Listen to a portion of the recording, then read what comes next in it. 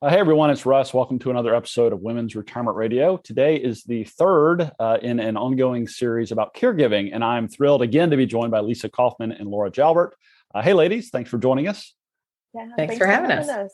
Yeah, so today we want to kind of continue the conversation around caregiving and specifically the role of caregiving as a spouse. So caring for a spouse that's dealing with dementia, mental impairment, maybe physical, recovering from an injury, whatever the situation may be. And I think it's safe to say that no one, while they can intellectually think about what it might be like to have to care for their spouse, I don't think many people plan for it in terms of like, this is, at age 68 or 73, we plan to have a caregiving experience. So, and it can really be a shock to the system, especially if you've done a good job of planning and thinking about your retirement and your kind of retirement years together. So I would love to hear your thoughts on this idea of how do you deal with, and we talked about a little bit in our last segment about this idea of evolution and this ongoing change, this kind of dynamic situation. But how do you make sure, or how do you continue to care for yourself while you're caring for your spouse in this example? Laura, you want to go? Sure. So I think one of the first things that you can do together, if possible, but certainly on your own, is to acknowledge that this is not what my expectation was. I think that is very powerful in itself, because you are then separating the reality of what your current situation is from the expectation that perhaps you were attached to for a very long time. I know, I'm not yet retired, sadly, but I continue to daydream about what retirement will be like. And I think it's, significant when you get there and it's not what you planned. And so I think the very first piece of that is to acknowledge it and to look at, maybe even some grief around that, because most people daydream about what it's like to be retired for a long time before they get there. And I think once you get there, there may be some sadness that, oh boy, this is going to be different, some fear. And so I think just stopping and calling it out and taking a look at it is probably a great first step. And like I say, if you can do so with your partner, if they're cognitively intact enough, or an illness is not so far progressed that you can have these conversations, I think it's very validating for both partners to be able to say, holy cow, we just got one bad hand of poker here, and we're going to have to play this through. Mm-hmm. Agreed. So just starting with acknowledgement. Mm-hmm. Yeah. Yeah, I can see that being an important first step, and one probably that gets skipped over a lot. And I'd like to add too, by the way, that even if you've got all your financial ducks in a row, whether you've got long-term care insurance in place, or whether you've prepared yourself to handle the financial responsibilities of caregiving, we're talking more about the mental, emotional, psychological impacts, which can oftentimes, I think, be much more impactful than even the financial considerations. So let's say that the caregiver has acknowledged the situation. Maybe they've dealt with some level of grief. How can they? And let's assume, for purposes of this conversation, that you're caring for your spouse who's still at home for the moment. How can you be a supporting caregiver without losing your own personal identity, without losing grips with, things that you like to do when you have the time, your personal interests, hobbies, things like that. Any thoughts on that? I have some thoughts. I think that when you become a caregiver and you jump in totality, that's when you risk losing your own identity. And just like when you're seeing retirement approaching, if you haven't figured out how you're going to structure your day, retirement isn't going to look the way you maybe thought it would. The days start to run together. It's not unlike what we're all have been experiencing for 2 years. that, are at home and sometimes don't get out of our pajamas, or we don't shower and don't know what day it is, because why bother? You don't want to find yourself in this position of missing out on valuable opportunities because you weren't prepared. And it doesn't mean that you have to over prepare, but having a conversation, with your wealth planner or a therapist or a friend or, a colleague, somebody that you can start looking at. I'm going to have this chunk of time. Now my responsibilities have changed in whatever way they have. How are you going to adapt to that, and to make sure that you still do the things that you like to do? Maybe not as much time. You may not have as much time, but you may have to schedule yourself in there. Put it on your calendar so that you make sure that you get your nails done if that's important to you, or you bake bread if that's important to you, or get to see grandchildren, whatever it is that you feel like you need to do that needs to be prioritized. You may not have a whole lot of time like you maybe once did, but making sure you still make some time in there once a week, that you get that time for yourself. And that's where the team approach that we talked about in the last episode comes in so handy, so that you have people who know your spouse and know how to take care of your spouse, and that they are accepting of that care, because that's a challenge as well. We talk about that in a whole other time, when there's nobody else there and the caregiving bond is so strong that they won't allow anyone else to provide care. You don't want to get in that situation, because you don't get a break. So you want to set things up for success so that you have some downtime to yourself to do the things that you like to do. Mm-hmm.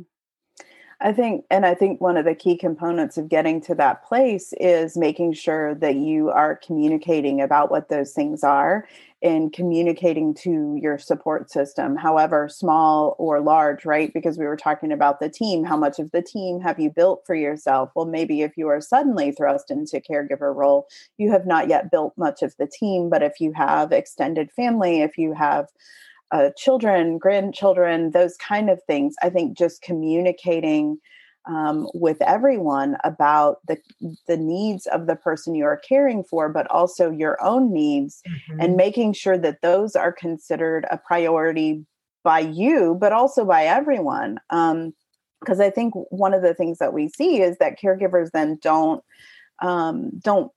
fiercely protect that self-time. It slowly, if they started out with some time on their own, it tends to erode away into more caregiving responsibilities and less self-care. And so I think, if you can communicate from the beginning with your support system that, like, it's really important that I get these walks in, or it's really important that I do whatever it is once a week, and I'm going to need your help to do it, because I may not need it for the first year, but if this were to change and I couldn't leave him or her alone, I would need help. And to start looking at how to protect that time from the very beginning, by communicating with those who are already in your support system.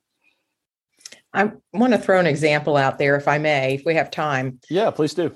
I have seen on occasion where the family caregiver, who has always been the spouse, finally gets to a place where they cannot take care of their loved one at home anymore, which they were late coming to that decision. And when they've placed their loved one, and oftentimes it's a nursing home because it's gone too long, and then they still go every day and do all of the things that the people that they're paying to do. So they're paying for stuff and they're doing it anyway. And then there's resentment and exhaustion and overwhelm and anger and all those other delightful emotions, because they're not releasing control, because they don't trust that anybody's going to do it the way they would do it, which is probably true. But it doesn't mean it's not going to get done, or that the individual's going to be safe. And I feel like they're giving up their lives by going and sitting in the nursing home and making sure that they fed their husband lunch 7 days a week. Okay, well, here's they're safe and cared for. Why aren't you doing some of the things you want to be doing? Because they were a caregiver for so long, they've lost that. Mm-hmm. So it's a slippery slope. And now, when you have that care in place, you may not need too many days off in the beginning, but you may get to this point where it's beyond what you're physically able to do. And it's okay to take yourself back when somebody else is providing that level of care. Yeah. But, I think in that, and I think we may be thinking of the same kinds of clients, Lisa. In that case, one of the greatest challenges for those caregivers, though, is relinquishing that control and getting okay with good enough and not perfect. And also, I think those are the same folks who may have lost perspective that they're no longer perfect as caregivers either. They can't do anymore yet when they do, once someone's placed or whatever, and you see them continually, also provide care that they're paying for, they sort of disable the community itself from doing what they've paid for. They try to micromanage and control every piece of it. And to what end? And to what end? Is their loved one going to get any better care? Are they going to feel any better, if lunch was served at 12 o'clock versus 12:10? And so I think that sometimes that relinquishing the control piece requires a lot of support and help. Sometimes more education even about the illness or the disease process. But sometimes that emotional support of just letting that go. Right. I see a therapist for the caregiver as being so crucial because they can help them maybe at times refine themselves so that they do start and maybe have accountability to do the things that they used to do or want to do or haven't done, and take more responsibility for their own structured time and their own enjoyment of things, instead of continuing to do what they were doing, except it's no longer necessary, and to their own detriment, really. Mm-hmm. Yeah, it's interesting. Before you mentioned the word control, Laura, which I know we talked about in our last segment, that was what was coming to mind for me. And I think the combination of control and emotions. So like I've even heard in my family, like, don't you ever dump me in a nursing home and forget about me. And that's probably the mildest of some of the things that are said along those lines. And so I've got to imagine a huge amount of guilt or shame that comes with putting someone where they need to be to get the level of care they need, but then relinquishing the responsibility or control to be there because they don't want their patient spouse to feel like they've been abandoned or forgotten or things like that. And I'm not suggesting there's an easy solution for that one, but I've got to imagine that certainly makes things even more tricky in these types of circumstances. Well, it really does. And I think one of the things that is important, and I mean, certainly that I validate for family caregivers, is that your job is to make sure that they are cared for, mm-hmm. and to make sure that they are healthy and safe as best you can. It is not necessarily to provide those things yourself with your own body and mind. Mm-hmm. And sometimes families really need that permission because they always are forced or mom made them promise to never place. And I don't think that's fair. I don't think that's fair. Kept. You just don't know. So that's a difficult promise. So you may want to shift what the promise is to something that's more reasonable and realistic. And one of the things I used to say in support groups is you will always be the primary caregiver, whether you are the chief hiney wiper or bath giver, you still get to lose all the sleep. So nobody's going to take that away from you, but you don't have to physically be providing the care. It doesn't diminish your role in any way. One thing I'd like to touch on, which you both kind of mentioned directly or indirectly in our conversation today, is setting expectations and planning ahead. So like Lisa, you mentioned, finally making the decision to put your spouse into a care facility, but maybe having waited too late and it being a nursing home as opposed to assisted living or something not, quite on that end of the spectrum. Laura, you talked about setting expectations as it relates to control and what kind of care expectations are there, things like that. I think I know the answer to this, but when is it too early to start planning for having these conversations, thinking about how you or how your spouse wants to be cared for in the event that they find themselves in a situation like this? I think it's never too early to have those conversations. Big thing. I mean, You would have surprised me if you had said otherwise, but go ahead. Yeah, I think it's never too early. I think, and I know at least in my life, and probably similarly for Lisa, I mean, when you know of a situation or you've learned of a situation, one of the things that, I tend to do is to say out loud, my goodness, if I were in this situation, this is what I would want. But, also getting those documents in order that at the bare minimum, tell others what you want and tell which others are supposed to be making the decision. But there's a lot of things that those documents don't cover, and so I think having the conversations and maybe finding other ways to write those things down or to discuss those with your people who are important to you, so that they know, because, goodness, anyone could have a debilitating car accident any day. And would what I wanted? Well, I mean, yes, some people would know what I wanted because I've discussed it. But I think anytime that there's a discussion of a particular situation, you could have that conversation. Mm-hmm. Yeah, I totally agree with that. I think the thing that I feel like I want to share is that I've run into folks who didn't want to have these discussions for a variety of reasons, fear-based, usually. Fear, if they talk about it, it's going to come true. Fear that they're going to hurt somebody's feelings, just a lot of reasons why people don't want to. And then I've run into folks that the elder doesn't want to have that discussion because they don't want to be a burden on their kids. And then I'm like, hang on a second.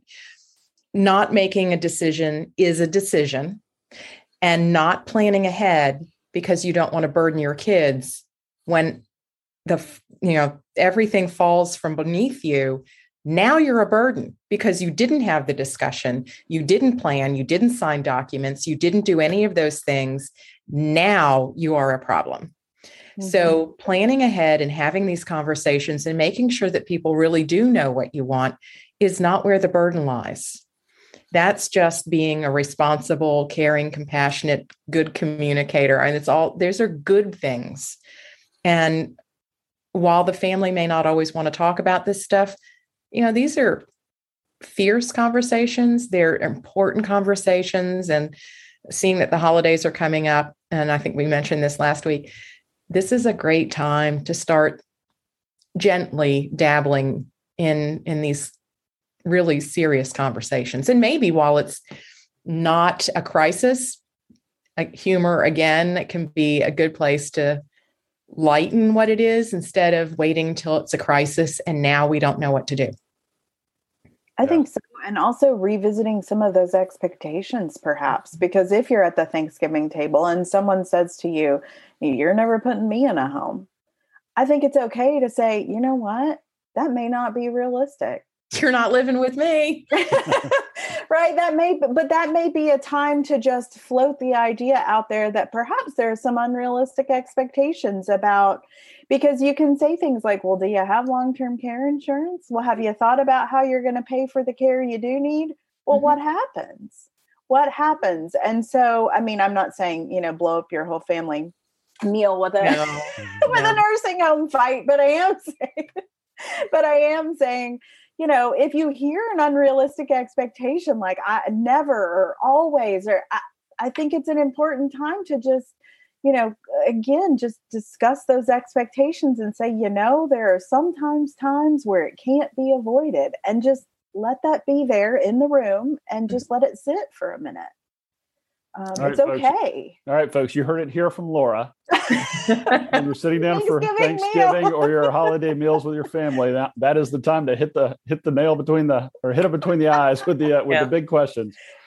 No, I appreciate both your comments, and I agree that coming from a planning profession, it's never too early to plan or have conversations or get things out in the sunlight and just, talk about it. So I They're think less scary, frankly. I think that people avoid these conversations from fear.